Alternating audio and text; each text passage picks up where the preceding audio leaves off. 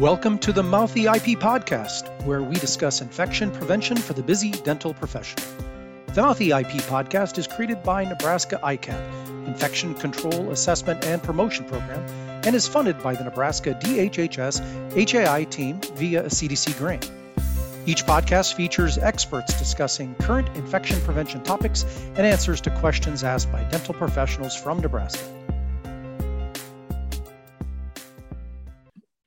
Welcome to the latest episode of the Mouthy IP.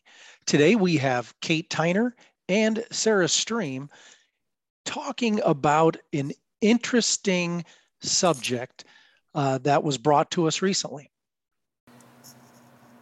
So we got this question via email, and the question states, I work in a practice that uses glutaraldehyde as a cold sterile. But I have a friend who works in another practice, and they said that cold sterile is not recommended anymore. Can you clarify this for us? So Sarah, this is a great question. As an infection preventionist, I would say one of the most difficult things I have learned about over time is what we call in dentistry cold sterile. In an acute environment, we call it high-level disinfection. These are the same chemicals, but these are essentially chemicals that we can use to disinfect equipment at a very high level when things cannot tolerate steam sterilization, right?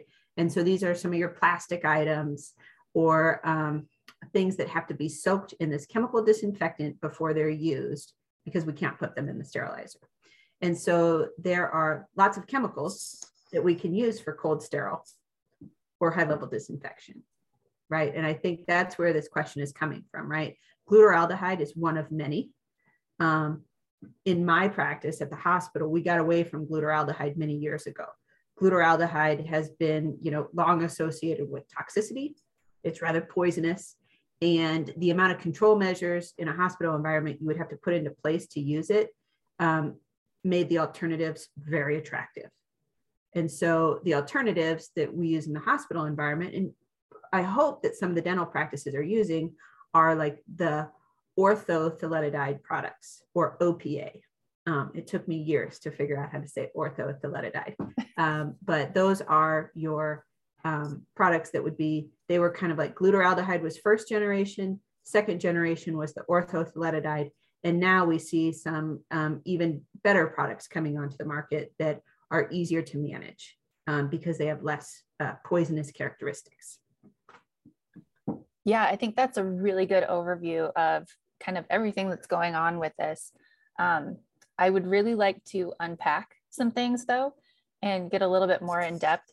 I think the first thing that I want to highlight is in dentistry, we call glutaraldehyde cold sterile. So if you've ever been in an office and you hear them talking about cold sterile, that's what it is.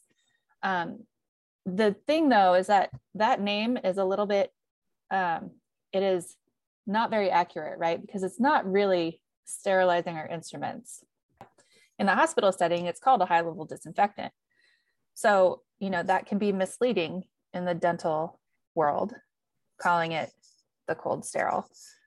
And I think that another issue with some of these chemicals that I've run into when I was in clinical practice is really being able to follow the manufacturer's instructions down to the T, because a lot of people will say, well, you have to mix it once a month. It's not really once a month. It's supposed to be 28 days, right? So if you mix it once a month, it's 30 or 31 days, you're going to have a few days in there where it's not effective. So I think that with glutaraldehyde specifically, there are a lot of really, really appealing reasons to kind of move away from it if you have that option at all. I think these are great points. And so I want to go back to what you talked about what we're using a high-level disinfectant or a cold sterilant for. So how we know what to use what product for is outlined really well in this criteria called the Spalding classification. And we can put that into the show notes, but that basically we decide how to disinfect something based on the type of tissue it touches. So if you think about what touches the patient's cheeks on the outside or the outside of their skin on their hands, those are things that simply have to be disinfected with a low-level disinfectant, like your disinfectant wipes, or do you guys use a spray or a soap, or is it mostly wipes, Sarah? It could be either or. There are a lot of offices that still use the spray, but there are a lot of offices that use wipe. And we're not endorsing anything, but Cavi wipes would be like an example of low-level disinfectants. And then the next category up kills more things, right? And the next category up are things that can touch mucous membranes. So you consider like the inside of your cheeks, your lips. In the rest of healthcare, these are things that can like enter body cavities. So some ultrasound devices, things like that. And then the very most critical tissue, like if you're entering sterile tissue, considering surgical instruments or what you use in oral surgery, those things have to be steam sterilized or sterilized. There are gas sterilants like ethylene oxide, but most dental practices don't use those unless they're at a very large center. So it's really important that if you're wondering, maybe we can get rid of glutaraldehyde or cold sterile at our practice. Are there things that we can't steam sterilize? That's one of the places to look at how should I be practicing or disinfecting something. And in that table, the Spalding criteria, you can always go up a level. Speculums are a great example, and some of the females on the call will know what I'm talking about. Those are things that they enter a mucous membrane.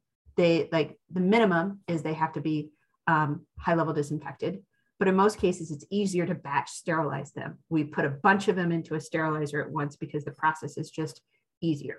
And so you can always go up on a level, you can't go down on a level. And so that's unpacking kind of how we decide what process we're going to use. And I think when we're talking about these chemicals, it's really important to remember we're killing things when we disinfect, right? We are killing microorganisms in quantity. And so these are things that if they touch your skin are not going to be good, right? Like they are meant to kill tissue. And so very important that personal protective equipment is used for any of these chemical disinfectants. So no matter if we're talking about OPA or glutaraldehyde, when we're talking about a high-level disinfectant, this is going to be something that's rather poisonous. Its job is meant to kill stuff.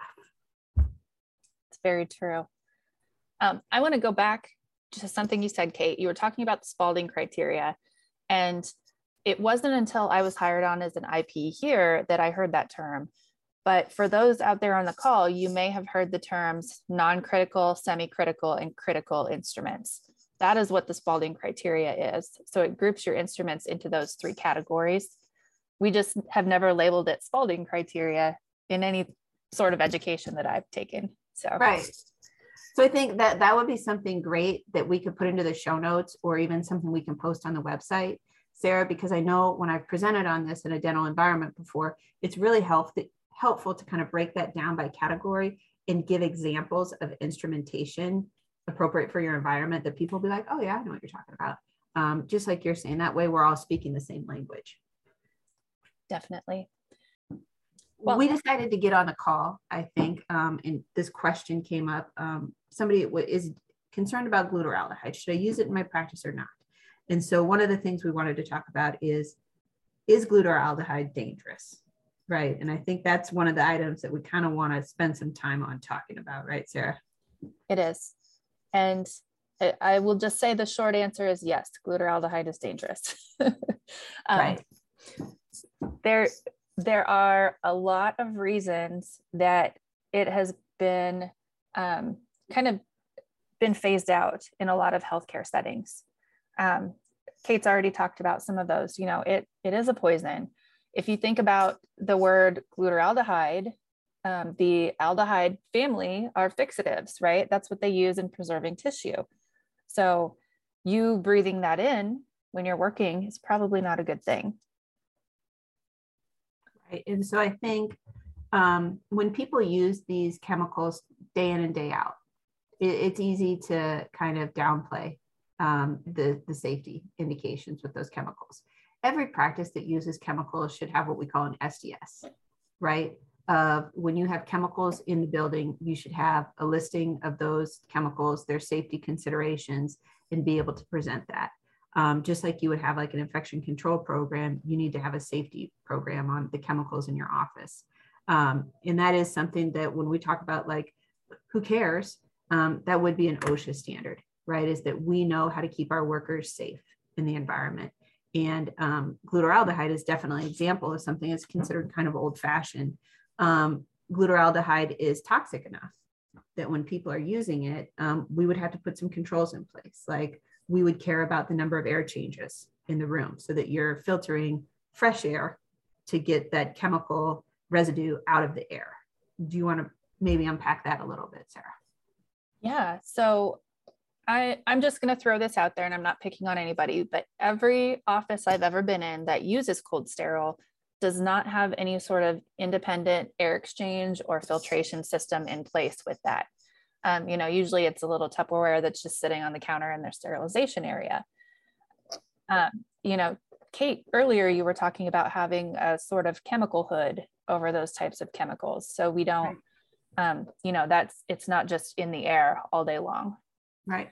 And that when we have to pick a chemical, sometimes we're not so lucky that we get to pick the one we like the best. Sometimes we're driven by the instruments themselves, what the manufacturer of the instrument says we should use. And so in that way, in healthcare environments, sometimes we have to use things that require a little more care. And for those places where we have to use those more toxic chemicals, you're right. Like think about in a laboratory where you would have, or even like the hood over your stove at home. You have a system that draws air out and passes it through a filter to control for those toxins in the air. And so that's one way. If you must use glutaraldehyde, a facility can engineer that to make it a little safer. You talked about particulate monitoring in airflow also in an earlier conversation with me, Sarah. Yeah, and this is also, these things are OSHA requirements when you use glutaraldehyde. So OSHA is really big on protecting our employees, and this chemical is dangerous enough that they put these requirements in place. So they want you to also monitor the particulate in the air. So, you can do that a couple different ways. You can have an air quality monitoring system that is, somewhere around where you have that chemical. You can also have your employees wear badges that tell you how much chemical they're exposed to. And then if you're exposed to enough chemical, or if there's enough particulate in the air, then you need to have extra PPE requirements. So OSHA says any more than 0.05 parts per million of glutaraldehyde in the air, you should be wearing an N95 respirator when you're around those. And some small offices are small enough that, that could potentially be your whole office all day long. Right. And so when we really start unpacking like the safety measures associated with use of glutaraldehyde, the reasonable alternative becomes, could we use something else? Could we use something else that requires less stuff and accessories? And so that is why many facilities have transferred to an OPA or an orthoethylletatide product. And that would be when I entered the dental environment as an infection preventionist years ago, this was one of the big surprises. Like they're still using glutaraldehyde. We phased that out a long time ago. So it's possible. That's the thing, is that the mission may be we need to switch chemicals rather than building in the safeguards around continued use of this chemical. With that, I think it's important. We talked a little bit about instructions for use, right? Some of the difficulty in what the standards should be, what we should do, rely on the chemical itself. So no matter what chemical you're using as a facility, you are 100% accountable to follow the instructions from the manufacturer. Even with OPA, for example, I've been in facilities that ask, well, how many air exchanges should I use for OPA? I don't know what product you're using, and I haven't looked at those directions. We got to go to your instruction manual and look at what the specific instruction manual says. And this is something that is, when you consider like other standards in healthcare, usually we can go to a central location. We can say like, what does OSHA require, et cetera. But with chemicals, you have to go to the manufacturer and ask, what does the manufacturer require? And even one product might be a 10-minute soak time. Another product might be a 12-minute soak time. And so it's very important, what your chemical soak time is. And I think when we talk about general best practices, more is not better. Glutaraldehyde is one particularly, it's hard to rinse. And the longer you leave an instrument in the glutaraldehyde, if you say, well, 10 minutes is good, 20 minutes is even better, the problem with that is it becomes really difficult to rinse the product, and you may be unable to get the product off of your instruments, to the point that if you stick that in somebody's mouth, it could still have that toxin on it, to the point of tissue staining or bad taste, etc., that are very serious. These aren't like, minimal concerns. If we have this really toxic chemical still on a piece of equipment, we can't be putting it into people's mouth. So with that, in a given dental facility, they'll have multiple instruments from varied manufacturers, all with different requirements, not suggestions, but requirements for either sterilization or the like. So is it likely that most of the dental facilities have multiple chemicals? And do the manufacturers provide options as far as saying, here's this one is preferred, this is an alternative one, this is alternative two? That's a great question, Dan.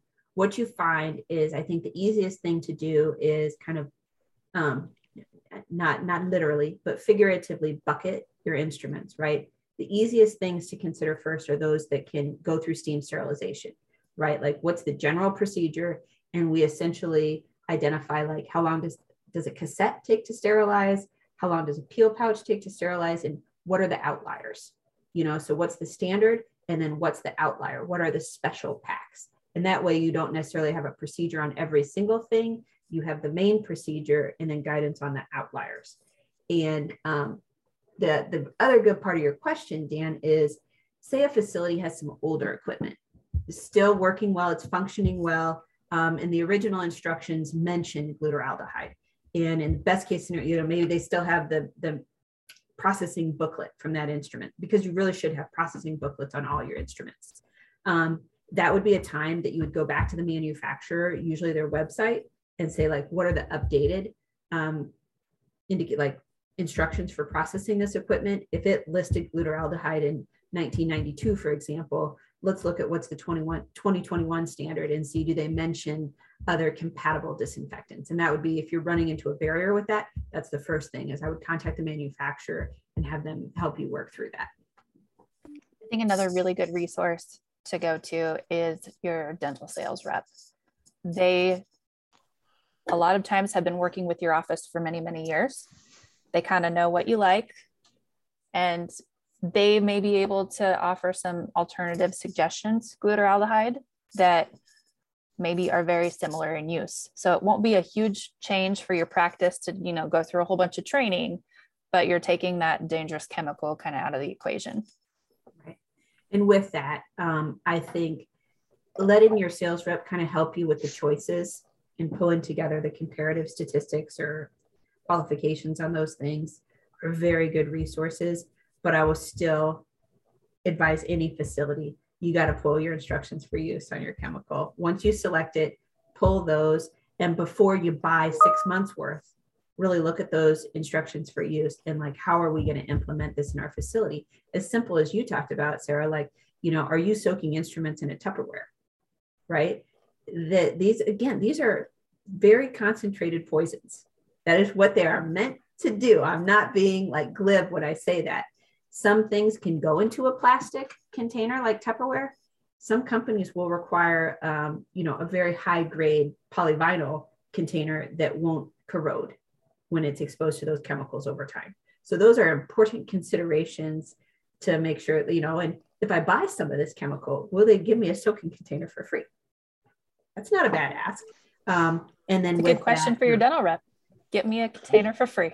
Get me a container for free. And then with that, thinking about, like, the size of the container, where you'll put it, and things like the lid. It matters that the lid fits well, because we should not have the lids off of these containers. Even one of the safer OPA products, you still don't want that lid off throughout the day. We want to contain the poisons and the gas from the poisons in the box. And so we need to leave the lid on when we don't need the box open. So the functionality of that equipment matters in a big way for your day-to-day use. And I've always tried to simplify wherever I can, and simplification can help reduce errors and training and then overall costs. Do you find that some facilities are trying to consolidate and lessen the numbers of chemicals that they're using, have some that are more preferred than others, reduce their footprint so that training and consistency is a little bit more prevalent? It's a great question, Dan. If they're not, they should. Yeah. Right? Like that, those are really just excellent business principles. Again, you're talking to a lot of small businesses that when you talk about a complex task, how can we make this as engineered to the degree that people, it's very easy to do it the right way. One of the simple things with that is if we're using a particular brand, what can we match up? Like if we're using an OPA, is the soaking container also OPA? Does that manufacturer have a log? Like even like something like we don't have to buy their paper every time, but they have a formula for what you should monitor every time, and they have training resources. So the office doesn't have to create all those things themselves. Any manufacturer should have those things for you. And again, that's something that the product representative or the dental rep you're talking about, Sarah, you want that to be part of your program, right? If I select this product, help me implement it. What are the videos? What are the training requirements? What should I keep on file? To again, Dan, to your point, like let's simplify this as much as possible. Help me with implementation in such a way that we get everything we can wrapped up into this, that we design that process to be really lean. Those are all great points, Kate. And I want to go back just a little bit to, designing that process around whatever chemical you choose. If you're not able to get rid of glutaraldehyde and you have to use it, you need to make sure you understand those manufacturer's instructions, that everybody is trained on it, and engineer your program so that everybody understands exactly what works and what doesn't. I know when I was in private practice, the glutaraldehyde solution that we used, our instruments had to be in there for 10 hours.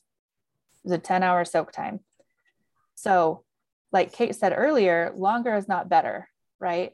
So if I put an instrument in there at noon, it's not going to be done until 10 p.m. I'm not going to be there to take it out of the tub. It's going to sit in there until 8 a.m. The other part of that is, throughout the day, we throw more instruments in on top. So, how do you know that one from 8 a.m. is done, but the one from 10 a.m. isn't?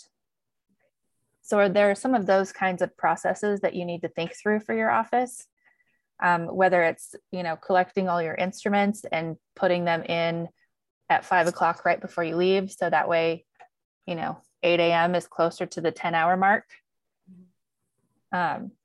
Those are just all really good things to think of when you're looking at your instructions for use and how you're going to design your program. I think those are excellent considerations, Sarah, and I will build on that a little bit, right? Does everybody in the practice need to know how to use the glutaraldehyde? No. You will want your practice to have enough of those instruments that are heat sensitive that maybe you don't have to run that process more than once a day, right? That the person who's coming in at 7:30 does the soak, and before they leave that day, they take it out or something like that. The other thing that I will have people with high-level disinfection, something that's really important about that is we talked about the aldehyde base of all these disinfectants. That is a fixative, period, end of story. It fixes tissue to instrumentation. And so your cleaning process is really, really important, right? So you want to be using a sufficient enzymatic cleaner to clean all the blood and body fluid off of the instruments. And once those things are clean, those things can sit for a while before they go into the glutaraldehyde. So there are ways to kind of manage that process. You could have people dumping stuff into an enzymatic cleaner all day and doing a scrub of the enzymatic, at last thing of the day. And then we'll put the one load together in glutaraldehyde. It's just a matter of like those process things, what can wait and what can't. What cannot wait is the idea of getting the blood and body fluid off the instruments. That can't wait till the end of the day. And that's really important because of what we're doing, putting like these disinfectants aren't like Dawn dish soap. You think about the commercial from when we were children where the soap makes the grease disappear. It's actually the opposite. What makes grease disappear is a surfactant. That's soap. And that's what's in your enzymatic cleaner. The disinfectants are not built that way. They are not like 2-in-1 products, et cetera. They are meant to take a clean instrument and disinfect it. It's just like we don't put things with blood and body fluid onto the instruments and put them in the sterile. It'll bake on, similar in cold sterile. It'll bake on during that soak process. And once it's on there and baked on, it's so much harder to get it clean. Right. And especially your really tight lumen devices, like perhaps no longer possible to remove after it's been fixed to the instrument. It ruins things. And so I think when you think about your disinfection process at all, I think that in bigger facilities, we try to centralize that as much as possible. These technically difficult tasks, let's put that on a small group of people who are considered the experts. Those are the people we train and keep competent. Not everybody has to do that task. So maybe and you can totally tell me I'm thinking about it wrong, Sarah. Maybe the hygienists should not be the ones who are disinfecting things. Maybe it's the hygienist. They can put things into the enzymatic cleaner throughout the day. They can scrub things off, et cetera. But we're going to have the assistants who run the sterilizer, who run that high-level disinfection or cold sterile process. Those are the people who manage it. We're not going to ask those other people to do it because it becomes difficult to keep everybody trained and competent on a technically difficult task. We can have a core team who does that task as long as we have enough instruments to manage those activities. I think that's a great idea. I also wanted to kind of look at, I know we've talked about the OPA products being an alternative, but there are some other options for alternatives. So a lot of the instruments that go into cold sterile in a dental practice are, like Kate said, those plastics that can't be heat sterilized, steam sterilized, right? They will melt in your sterilizer and it will be a giant mess. But I also want to point out to everybody that over the last 10 years, the technology in plastics has gotten so much better. And so you can get some of those things that you would traditionally put in a cold sterile now are safe to be heat sterilized. So some things like your XCP rings, right? Those are a non-critical item.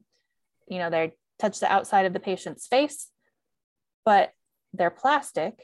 So normally we would just throw those in cold sterile, but now they're able to be heat sterilized. So you can, you know, put that whole XCP device in one pouch, keep it all together and heat sterilize it. Another good option is to start looking at single-use items that you could use in your office instead of having to use that cold sterile to reuse those items. Is not cost neutral, right? Those chemicals cost money. And so I think that's an excellent point, Sarah. I'm sorry to interrupt you. No, you're fine. We know that it's difficult in a small business environment to make the case for single-use instruments, right? But I think when you start considering that and you compare it to these, you know, high-level disinfectant or cold sterile process disinfectants, those are expensive. And so, like, let's talk about the cost in real terms. What does cold sterile cost? And figure it accurately. And then in that budget realm, what can we do that's single use? And I think it gets a little bit easier when the office is maybe using cold sterile for just one or two things, right? Those one or two things, you can probably find an alternative that's either disposable or you can heat sterilize.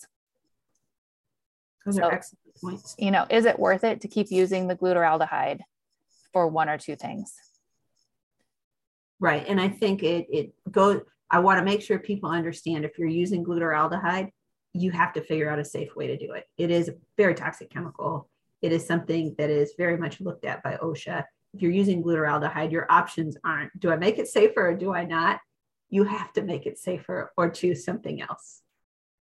Yeah. And I think one thing we didn't talk about yet is not only safety for your employees, but safety for the environment, right? When you're disposing of that, if you have it in your office, it has to be neutralized before you can dispose of it. Right. And that's something that your product representative will be able to help you with. Again, we have to recognize that we need these chemicals to make healthcare safe. However, they are poisons. We can't just put them down the drain and expect that nothing bad would happen. So these manufacturers usually have a neutralizing agent that can be put down the drain with the cold sterile product. In addition to OPA products, there are other high-level disinfectants that have come onto the market in the last couple of years, Sarah, and those are things that are accelerated hydrogen peroxide products. And so there's lots of options in this realm, and I think that's to your point of talking to your representative about what's available. We haven't said all the names of the product even on this episode. I think it's important that the listeners understand that you just go to your product representative, look at the catalog, and then start comparing the different disinfectants. You know, what could your facility implement and what matches your needs the best? Yeah, and keeping it safe for your employees, keeping it cost effective, and safe for the environment. Those are all things that you need to take into consideration. And we can definitely put some resources into the show notes, Sarah, some great peer-reviewed literature that compares different categories of high-level disinfectants, kind of what are the pros and cons, as well as the OSHA information, I think. Absolutely. And I just want to send a shout out. The Mouthy IP is on Twitter now. So if you would like to join in the conversation or ask us questions through Twitter, feel free to do so. Our tag is at @Mouthy_IP. We do want to hear those questions. So please do, audience members, send us the questions and we'll address it on an episode. We will. Thank you, Kate. Thank you, Sarah. What a lively conversation we just had.